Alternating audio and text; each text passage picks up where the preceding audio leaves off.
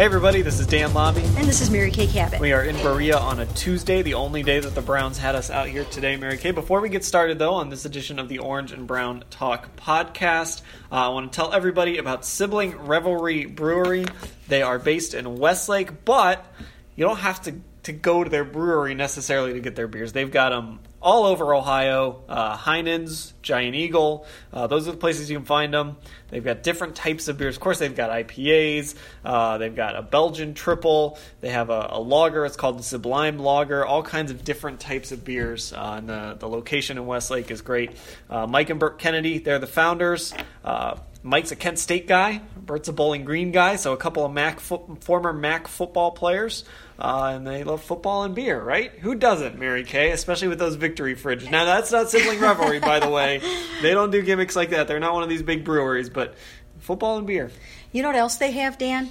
They have a gluten-free beer. Now, isn't that great for all the people that are gluten intolerant? You can head out there or go to the grocery store and pick up a six-pack of gluten-free beer. Yeah, there you go. So thanks to Sibling Revelry Brewery for sponsoring us here. Let's get to it. Mm-hmm. Let's talk about Josh Gordon, because we didn't get a chance to talk about that in our post-game podcast a whole lot on Sunday. So let's get into that a little bit, because he hadn't been traded yet. Now he has been. He's going to be a member of the New England Patriots. The Browns didn't get a whole lot for him. I don't think there was an expectation out there that they would. They get a fifth-round pick. The Patriots would get a seventh-round pick if Josh Gordon doesn't play 10 games. So, what does that tell you about the market for Josh Gordon? Do you think that was the best the Browns could do? It was. It was the best that they could get for Josh Gordon, and that's because of all the things that he's been through, all the problems, all the well-documented things. If the Cleveland Browns are parting ways with you, chances are there's a really good reason for that, because obviously they need all the help that they can get here. So if they're letting you walk out the door, people just know. And they also probably felt like if they couldn't get enough from him, that maybe they would just release him. So not too many people were willing to part with the draft pick. It's my understanding, I've been told, that the Patriots were the highest bidder. They did not necessarily want to keep him in the AFC, but they offered the highest draft pick. So they did take that. Other teams that were interested, of the 8 to 10 that called, included the 49ers and included the Cowboys and the Redskins. So these are some of the teams that picked up the phone and called about Josh Gordon, but the Patriots were the only ones willing to give that high of a pick. Yeah, because it was hard for me to believe that they would just send him to the Patriots if that wasn't the best offer, because obviously that gives him an opportunity if he stays on the field, which, as we know, is a huge if with Josh Gordon. He could win a Super Bowl. He could make big plays. He's going to have an all-time great quarterback throwing to him. He could ascend to that next level, again, if he's able to stay on the field. And I'm sure the Browns didn't necessarily want to send him somewhere where that could happen.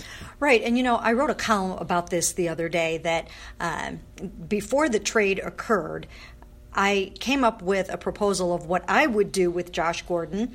And that was basically saying, don't just give him away and don't just release him. Hang on to him until somebody makes you an offer that you can't refuse. And my idea was suspend him 2 games for conduct detrimental to the team for the events of what happened on Friday and Saturday, including being late, showing up, let's just say for now, not himself, but we'll get into that a little bit more. And then, of course, there was an incident on Friday night that everybody's saying is the reason that he was actually let go, but that isn't the reason that he was let go, because he tweaked a hamstring at a promotional shoot. That didn't help matters, that he came in and complaining about a hamstring injury. That didn't help matters at all, but that is certainly not the reason that they let him go. So I just felt like, don't make it so easy on him. Don't send him somewhere like New England so that he could ride off into the sunset and go have success with someone else. I felt that after the Browns had invested so much time and effort into him, that they should reap the benefits if he is well enough to stay on the field and do the things that they wanted him to do. But the truth of the matter with them is they were done. That was the last straw for them. It's over for them, and they just wanted to cut their losses and move on. Yeah, well, and it was incredible when I kind of went back and looked just all the times that this has happened over, like all the regimes, all the coaching staffs that have tried to wait out Josh Gordon, and like they're gone. Like Joe Banner is gone, Rob Jasinski, all these people that have tried to wait out Josh Gordon, Ray Farmer and Mike Pettin tried to do it. they're gone. Kyle Shanahan is gone. He waited him out for a little while as the offensive coordinator. Sashi Brown is gone. Right. It's so many regimes over and over again have kind of been in this position where they've said, look, we've waited on Josh Gordon long enough. Let's wait on him a little longer. And I guess this was it. They just ran out of patience. John Dorsey wasn't going to mess around with this. Right. And I do get it. I do understand it. I guess my feeling on it was, truthfully, I felt like maybe there was a chance that this is what Josh Gordon really wanted. That he wanted to get out of here, and therefore, maybe he intentionally messed up the events of the weekend a little bit. And from that standpoint, that's where I was coming from. I was coming from, don't give them what they want. They want him to get out of here. They want him to go play for a contender, put himself back on the map, prove himself. And I think if he plays this weekend for the Patriots and shows no signs of a hamstring injury, then I think people can probably suspect that, there's a little foul play going on. Yeah, that's, there was a sense kind of that maybe Josh didn't always want to be here, which, again, maybe that goes into it too. Like this organization and the Haslams, you say whatever you want about the Haslams. They have stood by Josh Gordon through all of this. Now, a lot of that has to do with his talent, but they have gone out of their way to give him opportunities and to help him through this. He didn't show up at the start of training camp. The move was not made then. They've stood by him again and again and again. And if that was really, if they were getting that sort of vibe, and I don't know if they were, but if let's say they were, that probably plays into this a little bit too. Yeah, there are so many layers to this. There are so many factors involved. But I think the bottom line for people to remember is, because the narrative is really out there in a very strong way, that they parted ways with him because he tweaked his hamstring at a promotional video shoot. And that's really just not the story. The story is that he showed up on Saturday and he was not himself, and that there was a concern on the part of people in the organization that he had slipped up in his recovery. And that's the reason why he's gone. They felt that they had done enough for him from a recovery standpoint. He's been to inpatient rehab 5 times that we know of since 2012. They did everything that they possibly could. They went beyond. They went above and beyond the call of duty to create the right environment for him, to do everything that they possibly could, to surround him with the right people, to give him the support system. And this was not about a tweaked hamstring. It just wasn't about that, and I wish people could kind of understand that wasn't it. The other thing, too, is the Patriots, they're in such a different position than the Browns. I think the thing that always this is going to follow Hugh Jackson around. That scene in Hard Knocks when he's talking to Todd Haley and he says, what was it, the bird has landed. Mm-hmm. He was so excited, and then Todd Haley says, well, was he in shape? Well, Todd Haley hasn't been here real long. Hugh Jackson is desperate to win football games, so obviously he was excited to get talent like Josh Gordon back, but the approach you should have had, and the Browns just didn't have the luxury to have because of the dearth of talent coming into this year. And obviously they've upgraded that talent this season. And the lack of wins and how desperate they are to win games. The Patriots don't have to worry about that. Josh Gordon's not going to be the most important player on that team. It's always going to be number 12 Tom Brady, not number 12 Josh Gordon. So the Patriots can bring him in, and if it doesn't work, send him away, and it will be no big loss for them. They're just going to keep right on rolling. Well, that's what they tried with Corey Coleman. Yeah. They brought Corey Coleman in, gave him a look, and when Josh Gordon came on the scene, who's the first person they cut? Corey Coleman, out the door. Who cleared waivers today, by the way. Yeah, exactly. So I think this is another situation where they're willing to take a look at a player. Now, it's going to cost them a little bit. They'll still have to give up that 5th-round pick to the Browns if it doesn't work out. But here's the thing with Josh Gordon. He's such a physical talent, and that's why you have Hugh Jackson saying things like, the bird has landed, and they were so excited about him. Because when you look at him physically, and when you watch him out on the football field, he is one of the most natural, raw, talent, ability receivers I've ever seen in my entire life up close and personal. I mean, he is a physical specimen. He's got natural hands, and when he's on top of his game, he's amazing. But again, he's only played 11 games here since 2013 when he had that great year. For most of the past 4 years, it's been nothing but heartache and struggle and those sorts of things. And nobody is looking at this really necessarily in punitive terms. this was really a realization on the part of the Browns that they believe that he still has some work to do in his recovery. And really, that's what this is about. The other part of this, Dan, is I think the NFL should be getting more involved in this. If it's true that he is still struggling in that way, then they have to get involved. And his team of handlers and doctors and all those sorts of people, they actually need to get with him and find out if he needs more treatment, more rehab, instead of like going out and playing for the Patriots this weekend. Yeah, and correct me if I'm wrong. And I know wide receiver wins is not a real stat, but since that 2013 season, I think the Browns have won one game with Josh Gordon on the field. Right. It was the first game he came back in 2014, and that was it. Now, obviously, he hasn't played in a lot of those games, but when Josh Gordon has been on the field, this team hasn't won a game with him on the field. Well, that's not all on him, but still, it tells you that you don't necessarily have to hold him to this super high standard. You can find guys that can catch the football. Right. And now it'll be very interesting to see if his hamstring injuries are suddenly behind him, if his recovery issues are suddenly behind him. If he suddenly turns into an upstanding citizen for the New England Patriots, it's going to have to make you wonder about the events of things that have gone on over the past few months. I mean, was he trying to get out of here when he left right before training camp? Was that his way of, really trying to hasten his exit? Or is all of this stuff completely 100% genuine and he's really, truly, genuinely struggling in his recovery and needed to take a step away? That whole thing was mysterious to me, too, just as the events of this past weekend were. All right. So with Josh Gordon gone, the Browns lose a big deep threat. For what I just said, you can find guys to catch the football. You can't find guys built like Josh Gordon. And he can get down the field. He is a guy that defenses need to respect. So now the attention turns to Antonio Callaway. Yep. He's not Josh Gordon, but he is fast. Third fastest speed in the NFL this year, behind two Tyreek Hill plays on that 47-yard touchdown catch in the fourth quarter.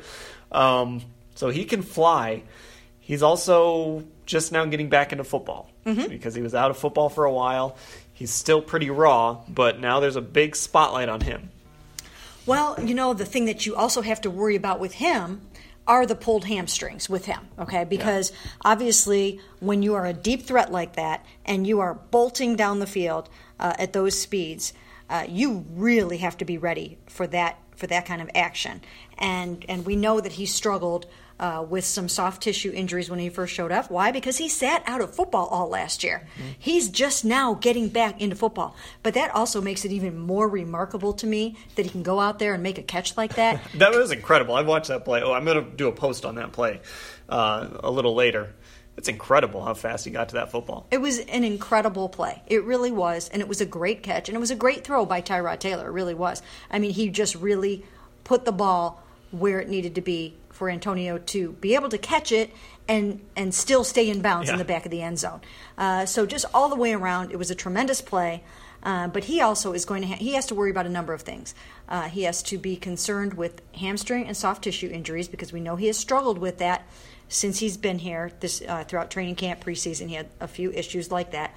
And the other thing is he's got to be just on his P's and Q's off the field. He comes in with some baggage. In fact, he has a hearing on Thursday morning for the events of what happened in Strongsville. He doesn't have to attend the hearing, I've been told, but he will find out then what the outcome is of his minor misdemeanor possession of marijuana charge is, and then the driving with a suspended license. Now, the marijuana charge, which I believe is a minor misdemeanor, I mean, that's really not a huge deal in the grand scheme of things. Usually it can even be just paid like a ticket. Yeah. So I don't know even why that requires a hearing at this point. I'm a little surprised about that, and maybe it won't get to that point. I mean, maybe they'll work something out even before then, but he doesn't have to be there. That's game day, so he doesn't have to get up and be in court by 8 o'clock in the morning in Strongsville Mayor's Court. But still, it's a little bit of an issue hanging over his head, and the point here is that he has got to do everything it takes to seize this opportunity. He's got a daughter to support. He's got a family. he's got everything in front of him that's good right now. And the Browns have given him this chance. They drafted him in the 4th round. And he has got to pull himself together and be the player that they need him to be. Yeah, and you know what? The onus really falls on guys like Jarvis Landry, Tyrod Taylor. It was funny. I was actually talking to Rashard Higgins today a little bit, and I was asking him about Jarvis, kind of the impact Jarvis has on that room. And he said that, Jarvis has kind of mentored him, and now he's mentoring some of the younger guys himself, even though he's only a third-year guy. So he's an important piece of this, too. These guys around him have to really teach Antonio Callaway. We know he's got some physical gifts. Now they have to teach him how to be an NFL football player. Yeah, that's for sure. And, Hugh Jackson has told us and has told Antonio Callaway that, one more slip up and basically that's it. Now, I don't know if he would, follow through and do something similar like they did with Josh Gordon. I don't think that he's anywhere near that point.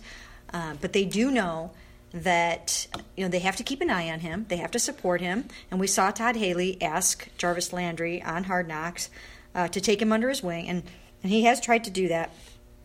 And from everything that I can tell so far with Antonio Callaway, he seems to me to be sincere about doing the right things. Now, again, usually I can tell if someone is not genuine. I was always a little bit suspicious of Josh Gordon, and that is because I've heard the same story over and over and over again for 6 years. And so I kind of stopped believing or buying into what he was saying. But I'm not there with Antonio Callaway. I really think he wants to get it right. And let's see if he can. Yeah, well, this team certainly needs him to be on the field and be fast and be a downfield threat, because they don't really have that anyplace else. I mean, Rashard Higgins obviously has grown and developed, but he's not that speedy downfield threat. Jarvis, we've seen his targets have been longer than they were in Miami, but he's not a speedster. He's not a downfield threat like Callaway can be. And it's going to be even more important to have a guy like that once Baker Mayfield gets into the lineup, because he's got, the bigger arm to get the ball downfield to a guy like that. So you're going to be able to take advantage of an Antonio Callaway even more so maybe than you would with a Tyrod Taylor, although we must repeat, that was an amazing throw and an amazing catch the other day. Remember when guys were saying this was the best receiving core in the league? Oh, yeah. But we always said, that was going to be predicated on everybody staying here and staying healthy. That was back when they still had Corey Coleman, who some people thought maybe he would step up and make a jump this year and turn into the first-round receiver that he was. And that was when Josh Gordon was here. So now both the Baylor guys are gone, and they're dwindling a little bit. They brought in Rod Streeter, but he's not obviously a Josh Gordon. But you just really need a reliable guy that can go out there and catch the football for you. All right, let's talk about this Jets game real quickly. On Thursday night, the Browns go under the national spotlight. They're 0-1-1. 2 games that they had real opportunities to win against the Saints and the Steelers.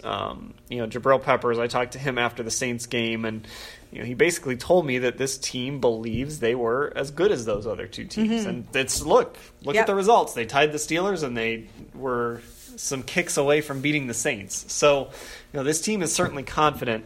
The question about this Thursday night game is, are the Browns facing a must-win here against the Jets? Well, I'm very protective of the must-win phrase. Now, people haven't really had to use that in connection with the Browns for real in a very long time. But I like to save those must-win game phrases for when a team is facing elimination from playoff contention or is in the playoffs and faces elimination from the playoffs. So either you're not going to make the playoffs if you lose this game, or you're going to get knocked out. So that's what I like to say for must win. I think it's an overused phrase. I think it's a very important game on Thursday night. I think they need to win it, and I think they will win it. I think that they need to keep their fans. They need to reward their fans. I think they need to feel what a victory feels like. I think they should be 2-0 right now, if not for the kicking situation, like you said. And I think they need to end this 19-game winless streak and start to feel a taste of what winning is like. And so for those reasons, I think it's vitally important, but not a must-win game. Yeah, so the way I see it is I'm with you on the must-win thing, that people use that all the time. Mm-hmm. Like sometimes people say it's a must-win game for a team. The team loses, and then 2 weeks later they're in the playoffs. Right. Yeah, people do overuse that phrase. To me, this was a game that I think a lot of Browns fans circled. They said this, they don't have a chance against the Steelers. They don't have a chance against the Saints. But that Thursday night against the Jets, if they come out of that 0-3, which obviously is off the table now, but if they come out of that winless, there's going to be a problem. Now, the Jets, I think, are a little better than people gave them credit for, especially on the defensive side of the ball. But to me, I think if you've got a rookie quarterback coming into your stadium on national TV, and if you think you are actually a better football team than you've been the last 2 years, it's not a must-win in the literal sense, but I think you've got to win this game. I think you've got to show this is your chance to announce to people, hey, this is not the same old Browns. Yeah, we lost to the Saints, we lost to the Steelers, but when the Jets came to town, a team that is equal to or lesser than the Browns, and the Browns are favorites in this game, you took care of business. And that's something they haven't done. Last year they went into a stretch of games where people said, well, they should be able to win like 2 out of 3 of these games. I think it was the Colts, the Jets, and I can't remember who else. And they didn't. They lost all 3. And then that paved the way for 0-16. And I just think this is a game that could turn their season to do something, because they got the Raiders after that. And I'd see the Ravens come to town, and I think the Ravens are a beatable football team. You could go on a little run here. I'm not saying you're going to make the playoffs, but there's some teams you maybe could beat in this schedule coming up. Now, when we talk about must-win game, like you said, a lot of people are talking about this game in those terms right now. But must-win for what? What do you think? Must-win why? I think must-win, and I think you kind of talked about this too, I think a must-win to just send a message to your fan base. Because you've been saying all offseason, right, we're going to get to winning. The talent is better. You turn over, what was it? What's the number? 59% of the roster? And now if somebody did the math today, that would probably be even higher. Mm-hmm. You said we're going to get to winning this year. Things are going to be different this year. And I just think if you go out and lose to the Jets, it's hard to sit up there and say things are different. Now, you could turn around either way and go beat the Raiders in Oakland, but it's hard to say things are different if you go out and lose to a team, again, that I think you're probably at worst equal to. Do you think it's a must-win in terms of trying to stay in playoff contention?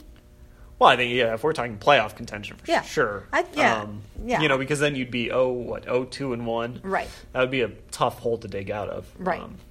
So, yes, it's a vitally important game, but I think there's part of me that thinks that Baker Mayfield is going to take over at some point this season, and I just don't think it's going to be too far down the road. Unless Tyrod really picks it up and starts winning some football games, I think they're going to look at this and say, well, heck, why don't we just go to Baker Mayfield? Because this isn't going the way that we thought it was going to go. He's not winning games.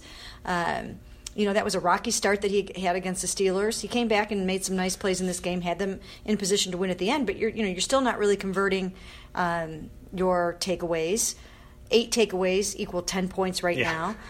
So there's part of me that still thinks that Baker Mayfield is going to get in here before too long.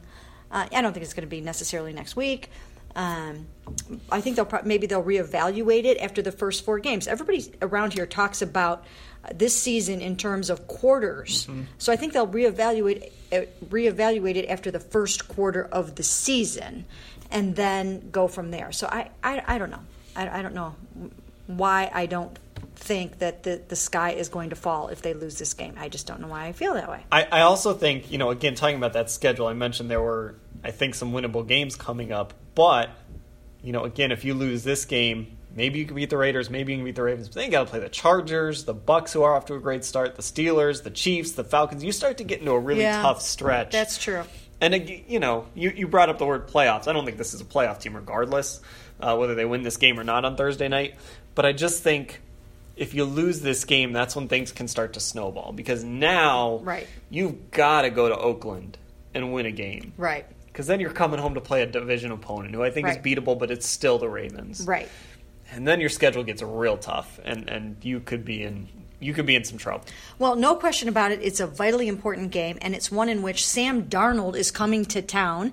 And, that's another big thing to watch here, because here is Sam Darnold starting games for the Jets. And look, he's won one for the Jets, and Tyrod hasn't won one yet for the Cleveland Browns. They're obviously 0-1-1. So So this is another big storyline heading into this game. Sam starting for the Browns. Baker Mayfield not yet starting for the Browns.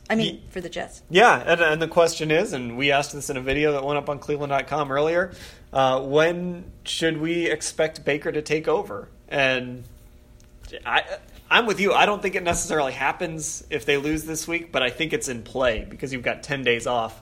I think it becomes a real discussion if they lose Thursday night. Yeah, I think so too. Especially, I think it will all depend on how Tyrod plays. Now, if he wins the game, bets are off. He gets another shot to go out there. Yeah.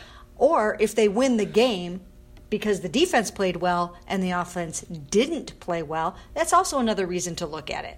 So a victory doesn't necessarily buy him another start. It will help, but he has to play well in that victory for them not to want to take a serious hard look. Like you said, there's 10 days before the next game. You're not going to just keep staying in a losing cycle and not throw Baker in there. I actually think Baker is more ready to play than a lot of rookies that I've ever seen, but they have to be sure that he's not going to get killed. They've got a new left tackle. They've got some offensive line problems. They've got some protection issues, and they have to make sure that they get those cleaned up before they throw Baker in there. Yeah, and once you make that switch, there's no turning back. You're not going to put him in there and then go back to Tyrod 2 weeks later if he struggles. Like you said, you got to be sure that the structure's around him, and you've got to be sure that he's ready. He showed a lot in the preseason to show that he is ready. But yeah, I don't know that there would be a big rush after this. And to me, with Tyrod, it's simple: win. I think even in a scenario where the offense struggles on Thursday and defense wins the game for them, I still think it would be really hard to turn around after your first win since Christmas Eve 2016 and say, we're going to change quarterbacks now. So I think with Tyrod, just like everybody likes to bring up Kansas City and Alex Smith, well, why did Patrick Mahomes not play last year?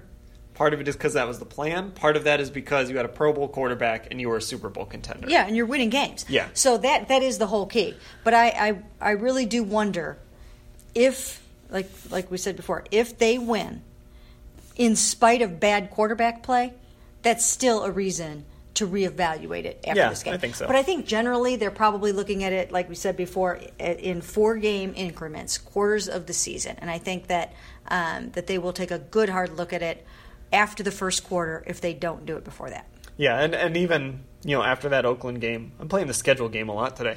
They have 2 home games after the Oakland game. So if they didn't want to kind of divide it into quarters, maybe that would be the time. Personally, eventually we're going to see Baker at some point. He's going to play. I'd like to cover some wins first, to be honest with you.